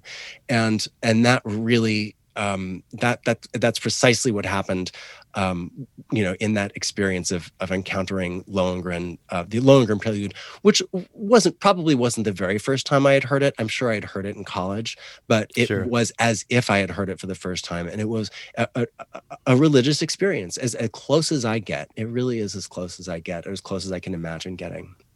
I think that's just really phenomenal. What I can't help but to think about is, when that opera in particular was staged initially, it was a different world when we're talking about the special effects and maybe even some of the concepts that, humans today are used to taking in. It just seems to me that if we're going to give this music a chance, even specifically that work, some sort of, help. some sort of lubrication might be a means of getting to the artistic space that Wagner was exploring, and helping us separate all of that from, again, these stories and the reputation that he's fostered over the centuries, over the decades at least. And the other thing that I'm thinking about right now, again, in connecting the outside world in, I appreciated the story of Deborah Voigt. I hope I'm pronouncing her name correctly. I think she says Voigt. I'm sure of it, because I've listened to her be introduced at the Met many times. Yes, it's Deborah Voigt. Yeah, Deborah Voigt. Okay. Yeah, the situation, and how that connects to Wagner is one thing, but that story in itself is one that I feel like lots of folks are just completely unaware of. And of course, I can't help but to think up the phrase "it's not over till the fat lady sings" and all of that stuff as it pertains specifically to what Miss Voigt was going through. For folks who don't know, I wonder if you could talk a little bit about that situation with her gastric bypass and its connection to Wagner's music. Yeah, well, she made her career singing Ariadne, which is a character in an extremely smart opera by Richard Strauss and Hugo von Hofmannsthal, his Jewish librettist, and it's an opera within an opera. And it is so ingenious that just dramatically and textually, it's one of the most brilliant things that's ever produced in an opera house. And then you add Strauss's music, which is beyond. And then, what you have is a character who plays the diva in the prologue to the opera, but then she plays the diva playing Ariadne, the character of Ariadne on her island in the opera within the opera. And so this is a fantastic role. It's such a great role. It has some of the lowest lows and the highest highs in the entire repertory for a dramatic soprano. And it's also a parody of a Wagnerian. I think it's a parody of a Wagnerian soprano, and the ingenious thing that they do, that Hofmannsthal does, is he throws a bunch of bawdy Italian clowns to sabotage the tragedy that this young composer has created, and so it winds up being a face-off between tragedy and comedy. So she's out there and she's singing her lungs out, and then she has to essentially go up against a coloratura soprano and sort of prove herself. And it's very difficult. Like if you crack a smile in the middle of a tragedy, the tragedy's over. But the wonderful and the exciting thing about Ariadne is that in the end, tragedy wins out, just by virtue of the music being so magnificent and that role. So she has to carry all of that. And then the Royal Opera House did this production, and they had, the costume designer and the director created this little black dress for Ariadne. And guess what? Deborah Voigt couldn't get into it. So they fired her. It's just the stupidest thing that I've ever heard of. Yeah. And, like body shaming and dense and, obtuse to the intent of what was, I think, the textual intent of what's going on. So, she was very big and probably bigger than she wanted to be for health reasons and all the rest of it. So she said, all things considered, even though it is risky for a singer to do this, I'm going to try getting gastric bypass and lose the weight. And she lost 100 pounds and she kept the voice, and her career did very well for the next several years before she had to retire. But, it was just another case of cancellation that sort of wormed its way into this, because she sings the Brünnhilde in the Götterdämmerung that I watched at the Met. We cancel things for all kinds of reasons. And some of them are well-meaning, but maybe ultimately self-defeating. And some of them are, I think, quite evil, as in the case of the little black dress, and wind up spurring someone to do something with their life and career that wound up being okay. I mean, it's all very complicated. We're not God, and we can't predict how all of our actions and our motivations are going to play out. But yeah, that was I thought that was just kind of I felt the presence of that story when I was watching her sing Brünnhilde. She's a fantastic Brünnhilde. Yeah. As far as, the industry, all of these sopranos trying to sing roles like, well, I'll say that role in particular, has that story, is this discourse, inexplicitly tied to that music at this point? I mean, I'm not on the opera circuit, so, my perspective is a little different. But I mean, again, would you say that this is an issue that is just connected to that work now? And maybe not, we can't say now and forever, but at least now, is that story just connected to this work? I mean, to Ariadne, yeah, I think so. I mean, wow. I think that there couldn't be another casting conflict about this without that being a reference point. But I mean, my goodness, that role is like it's been sung by Leontine Price and Jesse Norman, and it's just like every dramatic soprano wants to get their hands on it because it's so funny, and then it just rips you to shreds, and it's just the great. It's my favorite opera. Yeah. Well, I would also be remiss if I didn't bring up again on the topic of connecting Wagner to the world. You mentioned the 1903 work, Richard Wagner and Homosexuality. I was aware of the pink robes and that sort of thing that Wagner was into, but I don't guess I ever made the connection of homosexuality or homoeroticism. I mean, I wonder if you can speak to the significance of that part of Wagner's story, as it relates to broader conversations of homoeroticism in music and in opera. Gosh, this is one of the things that's so wonderful about Alex Ross's book is that he is a true scholar of the fin de siècle. I mean, he knows literature. He deeply knows this literature. Think writers I've never heard of, queer writers that I'd never heard of, works like that, Richard Wagner and Homosexuality being written in 1903. That's kind of mind-blowing to me. I tend to think of homosexuality as even the word was hot off the press, right? It had just been coined 20 or 30 years earlier. And so, one of the really lovely passages in the book, and one of the reasons that, I think that we have to, at least for those of us who are queer, we have to realize that Wagner is indispensable because his music meant something to queer people, was a kind of code word. There was a quiz, I think, in that book or adjacent to it.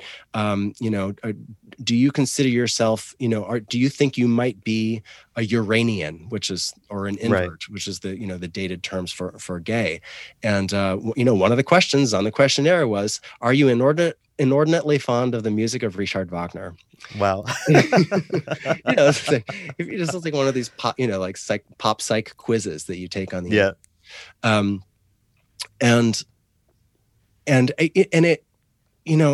it's not just the queer angle. He really fleshes it out in terms of his section called Black Wagner, his section called Feminist Wagner, his section called Jewish Wagner.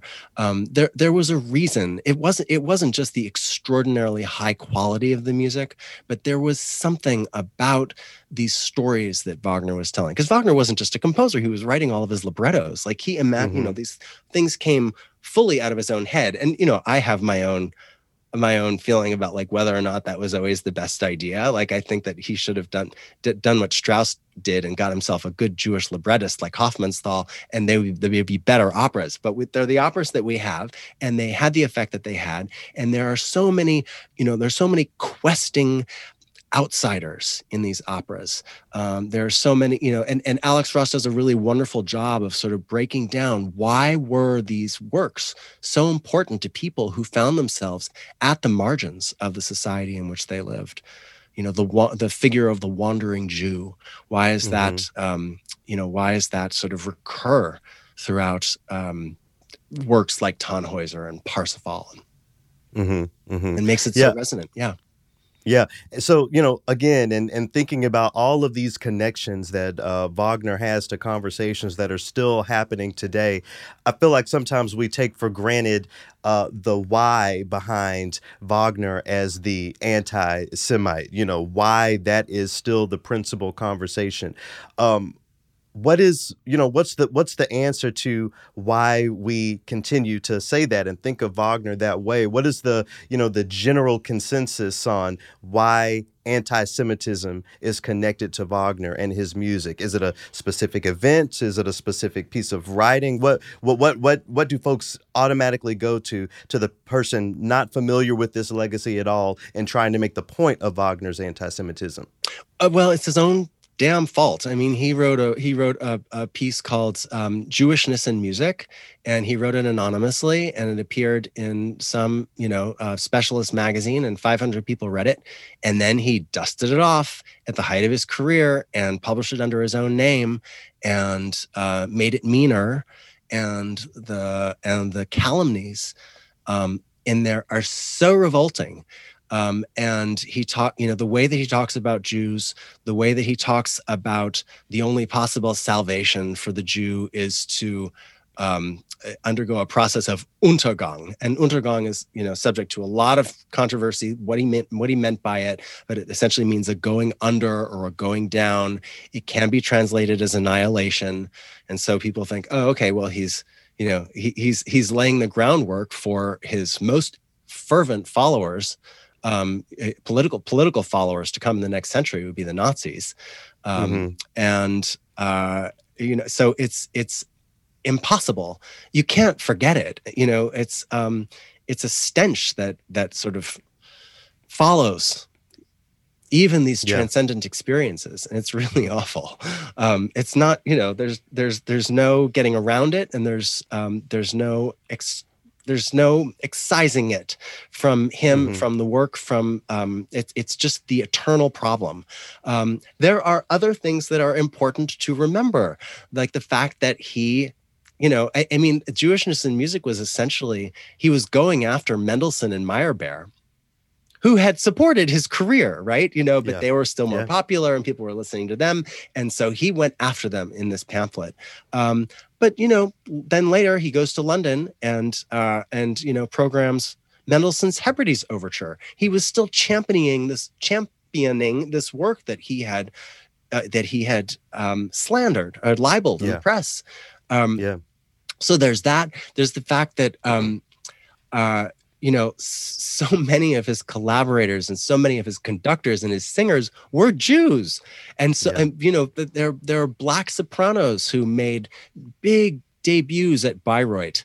And Cosima, who was no less racist than her husband, took care of them and sheltered them and supported them. And it's, anti-Semitism, and I think all racism, is such a bizarre mental disorder, right? And, because and we keep, and Harvey Milk's thing about homosexuality was like, if everybody would just come out, then homophobia would clearly just go away, because people would see that all of these fantasies I think that's not true, because Wagner's life was filled with Jews. He knew plenty of Jews, and he worked with them, and he honored their work, and he tried to get them to get baptized, and they said, screw you, I'm ordering kosher, my father's coming to town, and they reached a detente over that.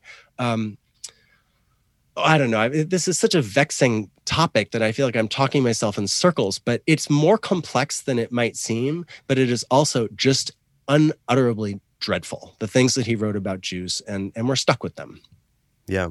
What role do you think Wagner's place on the timeline plays in this continued legacy? If Wagner were around, in, let's say 10 years ago and tweeted something, that would have, arguably actually canceled him, or maybe it wouldn't have.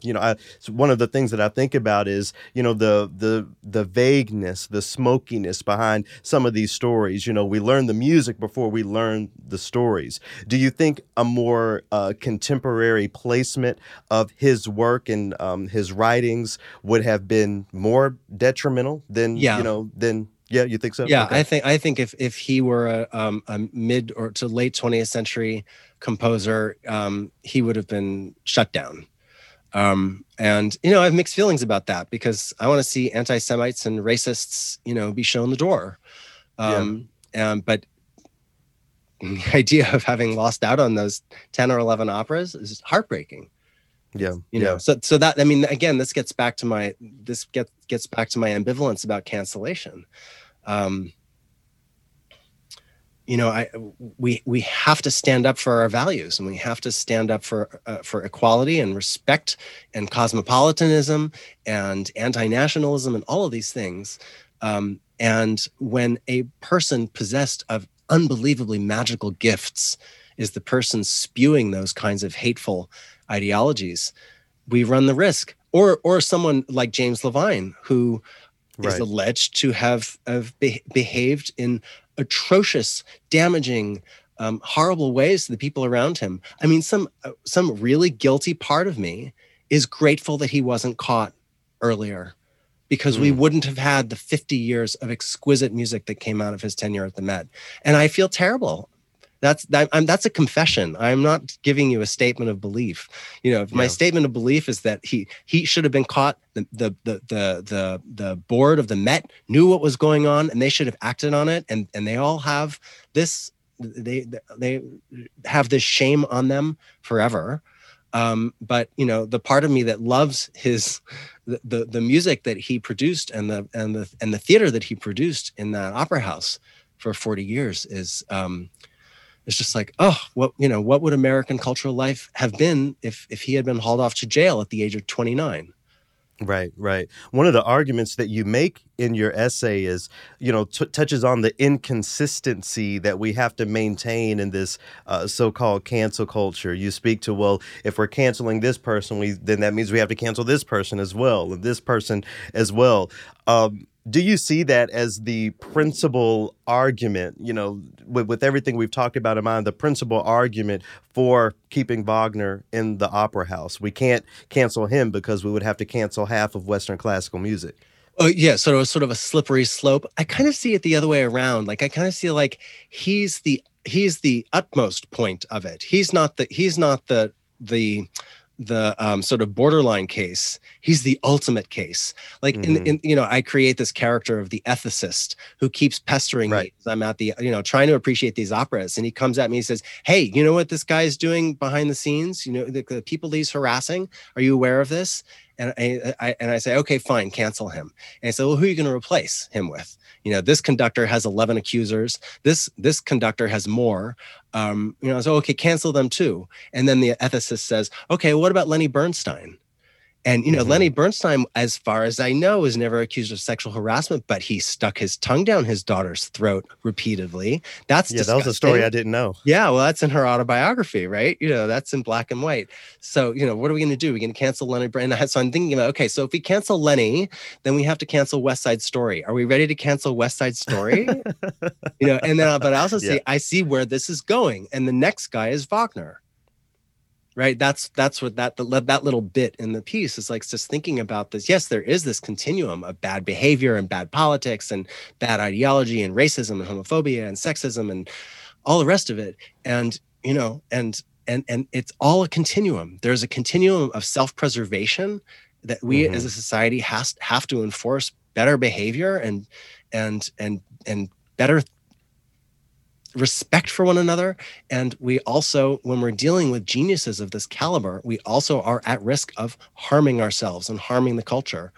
And there are no easy answers. This is just one of the most, I call it, there's a part in the essay where I say maybe that, the clearest fingerprints of God on Lohengrin are the construction of such an elaborate glue trap for the moral glue trap for the Jewish people. And that glue trap, I think, exists for all of us on the issue of cancellation. Well, let's pretend that we can get to the point in our artistic discourse, just as a society, where we are actually separating art from artists. We're really just paying attention to the music, and what the person did is peripheral. There's still the issue of and I'm trying to find the right word, just the breadth of the work, the length of the works, the depth of these works. And, for many audiences today, especially those of us who are used to watching 30-second TikToks, a multi-hour opera is a lot to deal with. And in the essay, you even make the point that folks back in the 30s and 40s were in the opera houses falling asleep as well. I mean, should we not take that as a cue? that story was actually Albert Speer was noticed, because they did a Meistersinger, which is the longest opera in the standard repertory. I got nothing out of Meistersinger. That was dreadful. And it was, Hitler loved it, and all the Nazis loved it because it's the one where the politics really, there's this section towards the end of the opera, Habt Acht, watch out, because foreign elements are coming in to ruin holy German art. The foreigner is there. And so it becomes this kind of nationalist anthem. And it just sullies the entire opera, particularly 60 years later after the Nazis have taken power. So Hitler, loved nothing more than a production of Der Meistersinger and Die Meistersinger. And so he produces one, and like half the seats in the theater are empty. So you know, he sends his minions out to pull these Gestapo and pull these Nazi soldiers out of beer halls and fill the theater. And so Speer is like watching them all nod off. You know, it's like they're visibly overcome by sleep. Yes, they're very long. Lohengrin's not even the longest, and Twain at Bayreuth, said something to the effect of, 7 hours at $5 a ticket is almost too much for the money. Right. Yeah, some of it is an endurance test. To those of you who are trying this at home, as I did, to watch all 11 operas in succession, a magnificent experience. I recommend it wholeheartedly. You don't have to watch it all at once. That's the lovely thing about your streaming situation. And the other thing is, you will be rewarded.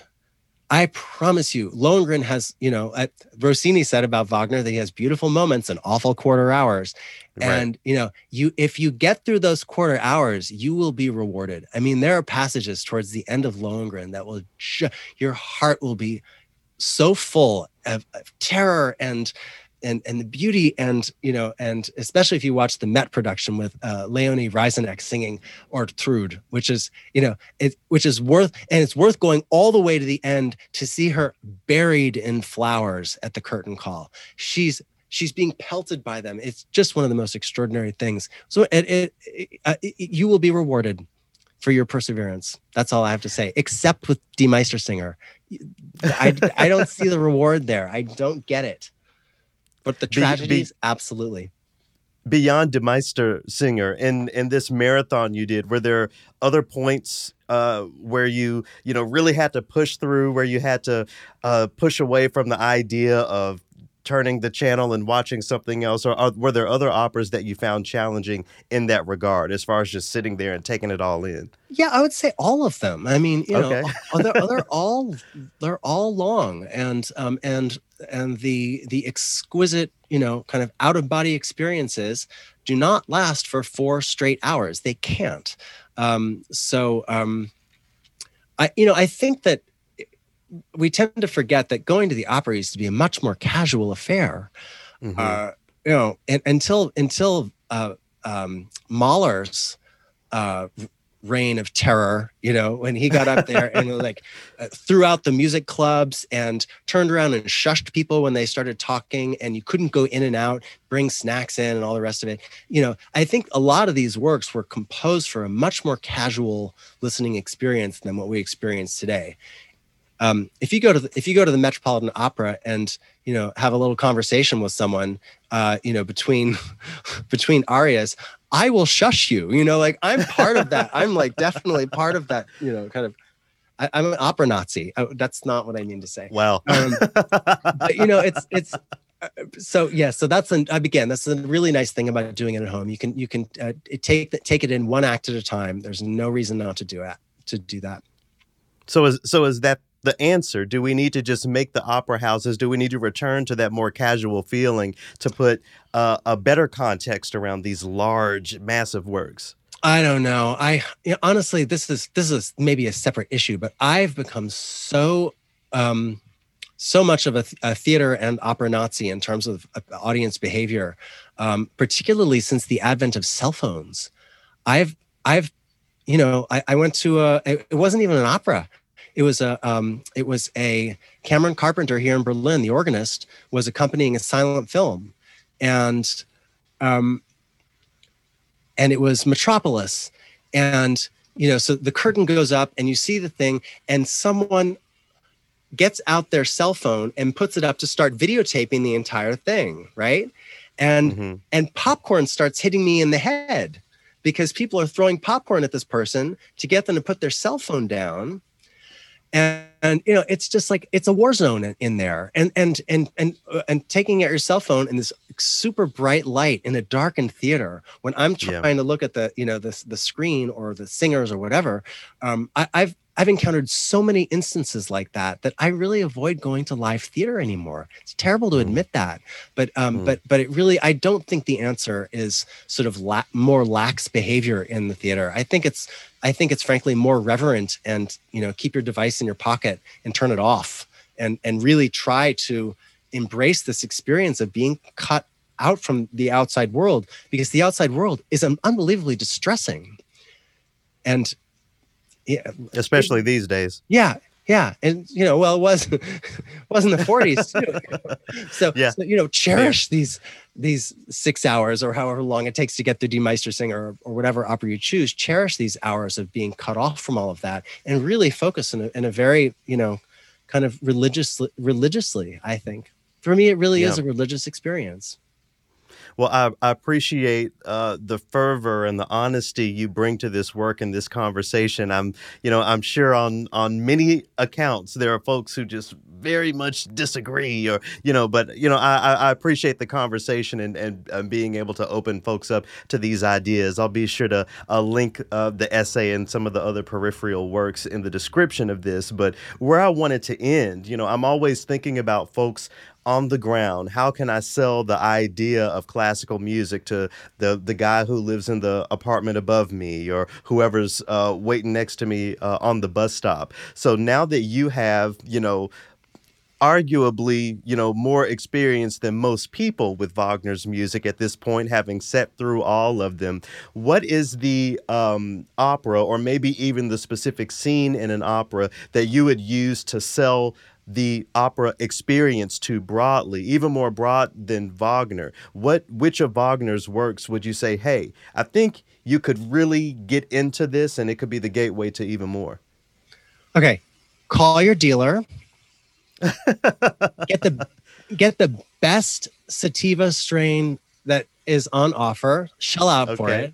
And sativa specifically. And listen to the prelude to Lohengrin. Okay. Well, I am not the only person. Unfortunately, Hitler was another person. You know, Lohengrin is the gateway. Alex Ross calls it the gateway drug for Wagnerites.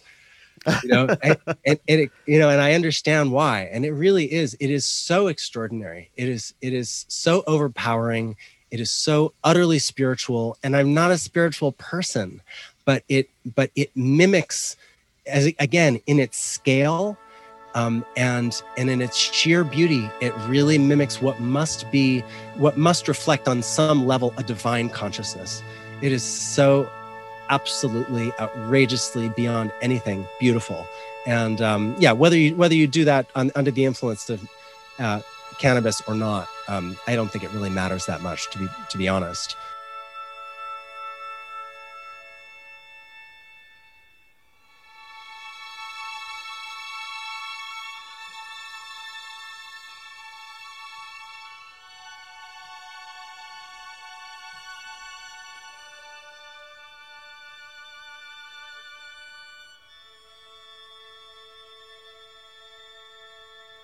So we're supposed to be listening to that high. Apparently, that's what Paul Festa said. What do you think about weed just being normalized across classical music? It's sort of peripheral to the actual conversation, but I find it interesting that more and more classical professionals are just matter-of-factly speaking of cannabis. I you love said it. He brought it up, right? Yeah. I mean, so would Paul Festa's advice to listen to the prelude from Lohengrin a little high, you know, is that something that you would feel comfortable sharing with your more traditional radio audience? We actually have it here from him. You know, what if he's a part of the performance? Would that be a story you'd feel comfortable sharing?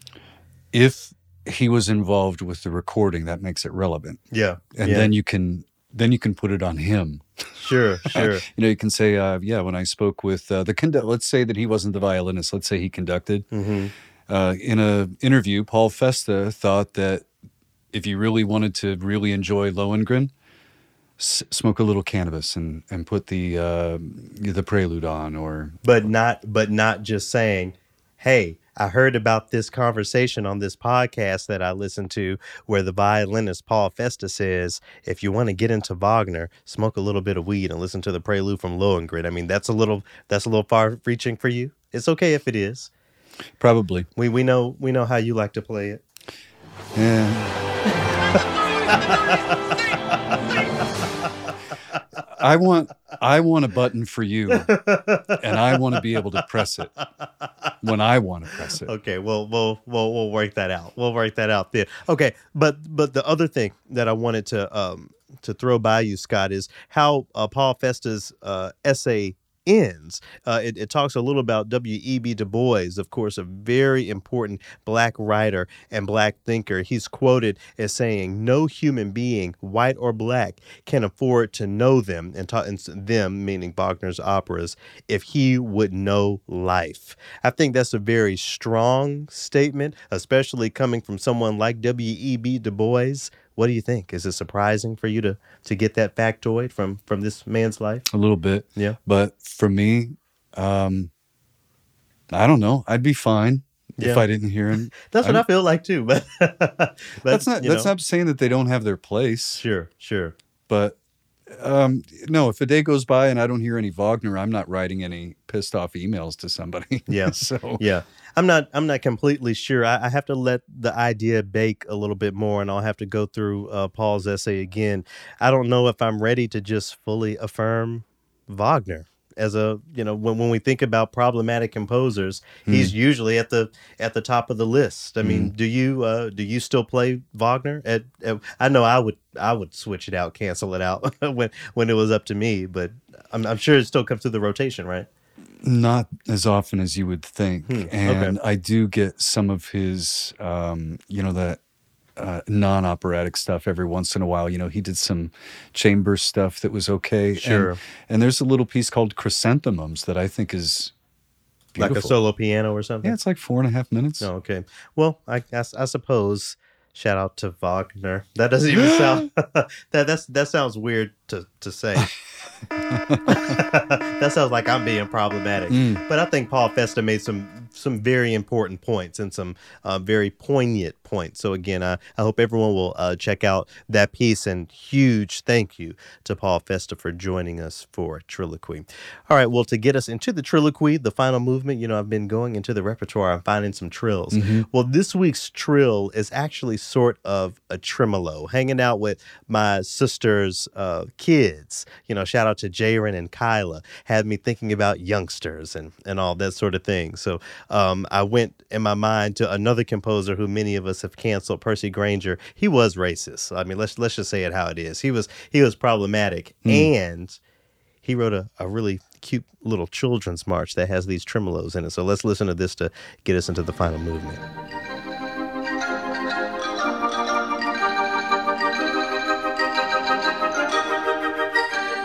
That sounds cute and childlike, right? It does. That it doesn't seem like a man who liked to whip himself and wear high heels would write something like that. Is that part of it? Oh yeah, you didn't know that? Oh We'll yeah, talk. Percy Grainger was, home covered in mirrors, if you know what I mean. And I'm not making it up. Go read the history books about Percy Grainger. Anyway, we're not here to talk about Percy Grainger. We're here in the Triloquy for me to get my true and real law for this week. Okay, listen. I tweeted something this morning.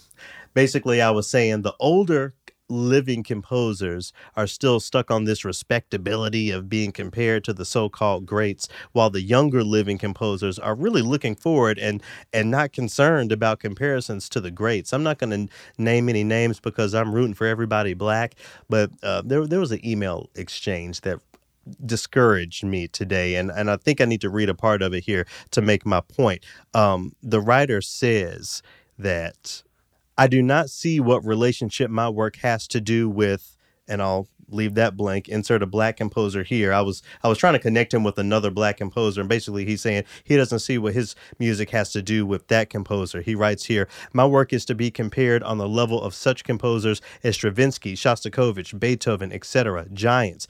I do not think you appreciate the unusually high level of my work. If you did, you would have, and I'll leave it there. But the idea that we have to measure excellence and quality by the European standards is really troublesome to me. And I think it's just one example in which the respectability that I feel like my generation is trying to push against is maintained. You know, for my second ending, again, I was talking about that Neil Young song and how, you know, maybe all young people feel like they're reinventing the wheel, but I have to say, Scott, I don't think there are that many young people out here interested in the future of this art form, trying to convince people that their music is as great as Shostakovich's or Beethoven's. I think that's a step in the wrong direction. I mean, do you think I'm reaching there? Do you think it's maybe appropriate to strive to be named among those so-called greats, you know, those European greats? What is the cutoff line for this generation gap that you have in mind? Or have you thought of one? Yeah, I haven't thought about like a strict number. I'm not going to put it on a year, but I just feel like, you know, and look, respect to my elders, but this podcast is called Triloquy. So I'm just, you know, speaking here. I feel like, you know, it's the older generation that is really stuck on the idea of being white approximate as great, being able to blend in and act and sound just as well as these European whatever composers, playwrights, and all of that.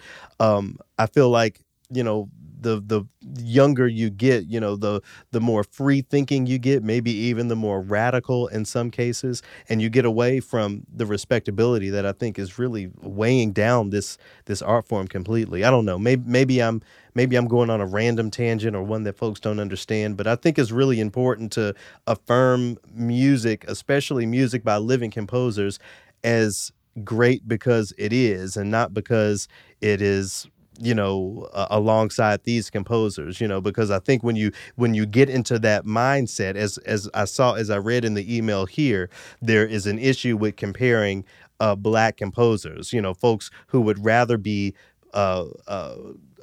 connected to, you know, again, as I've been saying, the European greats as opposed to the black composers of today, you know, their colleagues. I think that needs to go away. I think we need to really start critiquing young people, our elders, and letting them know that the respectability is not here for us. That's what I put on Twitter.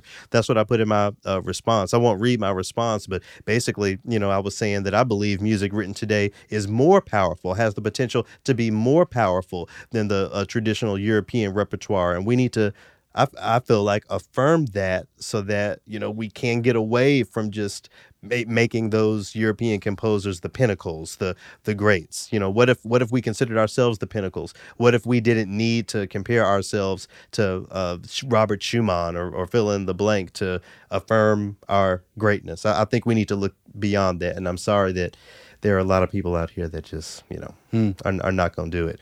I feel like, you know, if we want to translate this into programming, the escort status that I've been speaking to lately of a lot of the new music that's out here, we can't listen to it unless Beethoven is there, unless Shostakovich is there. So maybe it's hard for some of these composers to kick that sort of respectability, always bowing down to the European composers because of the way the music is being platformed. You know, it's being sprinkled in and not centered. I don't know. That was just my thing. I don't know. I've never been one to, you know, attack somebody's opinions or their own individual tastes. You know, perhaps perhaps the Giants were what he was raised on, or, you know, perhaps he said the Giants, you know, referring to Stravinsky and Beethoven. Yeah, I guess maybe that was his diet coming up, and maybe that's his benchmark. Yeah. Well, I feel sorry for him. I feel sorry that is the benchmark. The benchmark should be what we can imagine, not how we're compared to those European composers, and that's just that on that. So again, my point here: challenge the respectability, and don't automatically just give the older generation the benefit of the doubt, or, you know, they're right or whatever, because we are in a situation that they have maintained, right?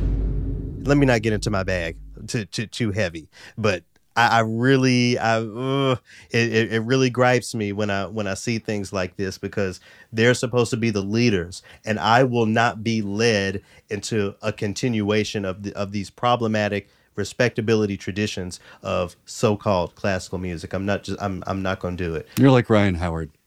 Who is Ryan Howard? From The Office. Oh, don't call me Ryan. He said, lead me when I'm in the mood to be led. Well, I mean, that as well. But